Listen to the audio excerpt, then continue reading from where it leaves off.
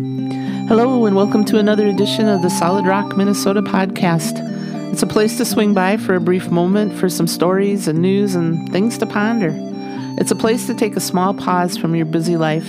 So grab yourself a cup of coffee or a mug of tea or a pop, as we like to call it here in the North Country, and kick back for a moment. Take a breather.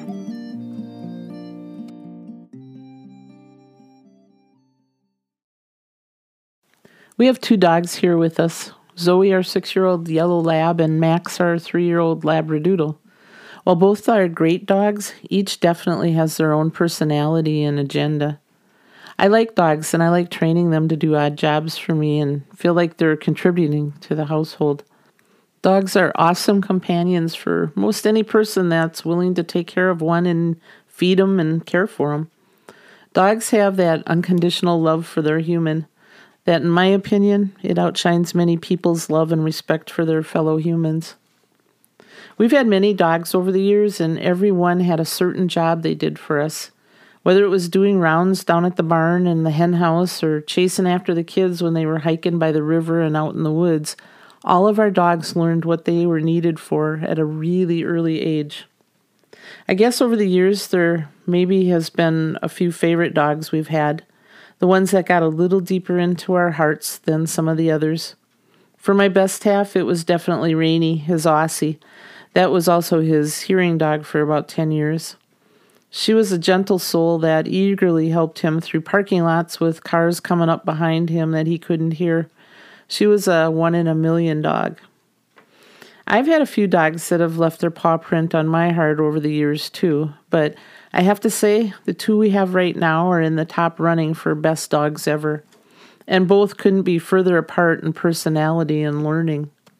When I got Zoe 6 years ago, the plan was that she would help me with some of the things that I wasn't fond of doing, the things that hurt my back. Mostly it was the laundry and picking stuff up off the floor.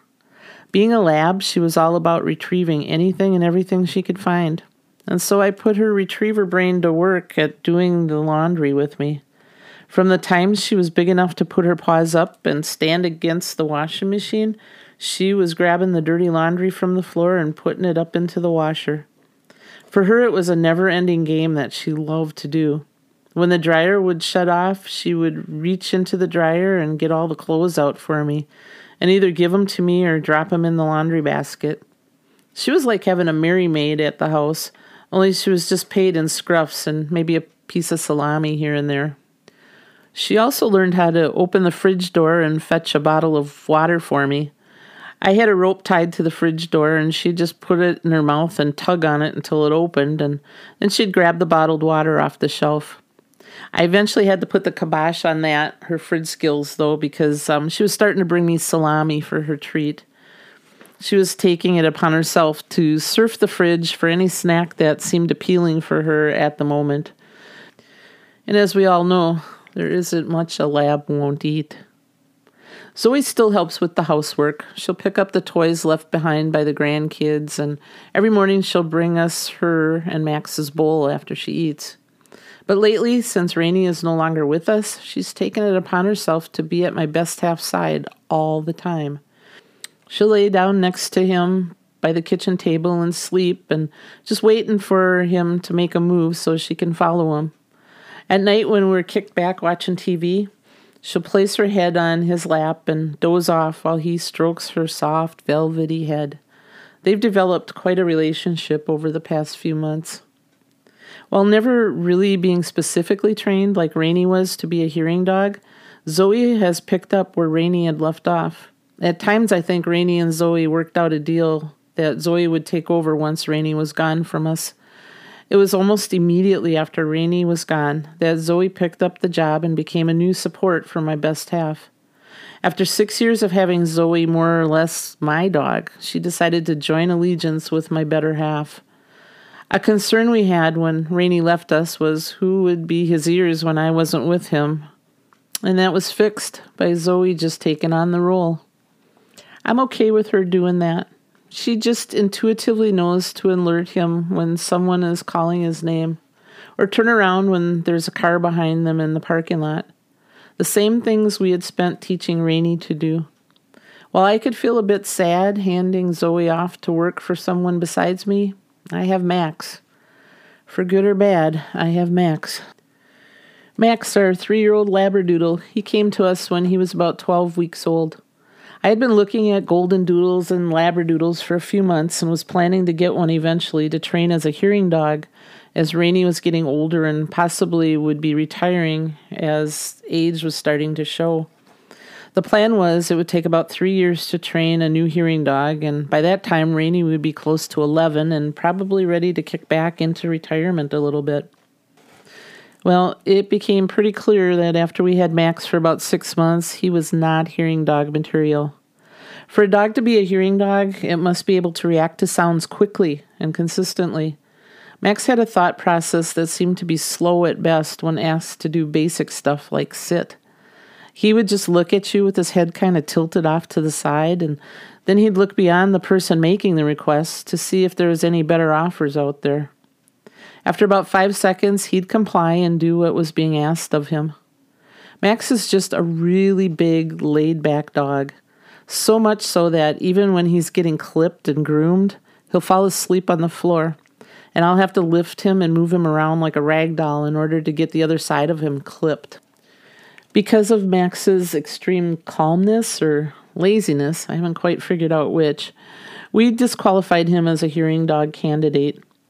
We figured by the time he saw a car coming in the parking lot and coming his way and figured out what to do, it would plow the two of them over. Max just doesn't have that quick decision-making ability needed for a hearing dog. So Zoe is now officially teamed up with my best half, and they continue to work together with the hearing and her alerting him. And that leaves Max to be teamed up with me as my partner. While he is slow-moving to process things in his brain, he's an incredible dog and actually pretty smart. He's about 75 pounds of straight muscle and has begun bracing his long, tall body to help me up off the floor. I call him my help I've fallen and can't get up dog. Whenever I am down on the floor doing something like picking up or rearranging a bottom shelf or something, Max will just stand next to me the whole time, waiting for me to pull myself up with him. He's solid and strong, and when I put my arm around him, he'll just walk backwards and assist me to standing up. His one command that he doesn't have to process for any length of time is brace. I just say brace and he gets in position. He is constantly by my side. He knows how much I hate picking stuff up off the floor because of my back and balance, so he'll bring me anything I point to. There may be a few seconds process delay, but he always comes through. So while he would have made a terrible hearing dog, Max is an awesome Mary Maid housekeeper, keeping things clean around the house and helping me with those things that are hard for me to do. He earns his keep, right along with Zoe. While we've always had dogs around the house, Max and Zoe seem to be the ones that have found it in themselves to help take care of us. They have an unconditional love for both of us, while at the same time bonded to one that they want to assist. They are always willing to help us out. Now, if I could just get them to team up and learn how to do the snow plowing and empty the dishwasher, and maybe a little vacuuming, we'd have some great canine Mary Maids. You've been listening to the podcast, The Solid Rock, Minnesota. We're honored and happy you've taken the time from your busy day to give us a listen. If you've enjoyed spending just a few minutes with us, please tell your family and friends to stop by and check us out. Feel free to leave a comment here and subscribe to the Solid Rock, Minnesota podcast. You can also stop by and pick up a free bumper sticker. Just visit our website at www.solidrockminnesota.com. Until next time, may you be surrounded with life, laughter, family, and friends, people who truly know you. Many blessings.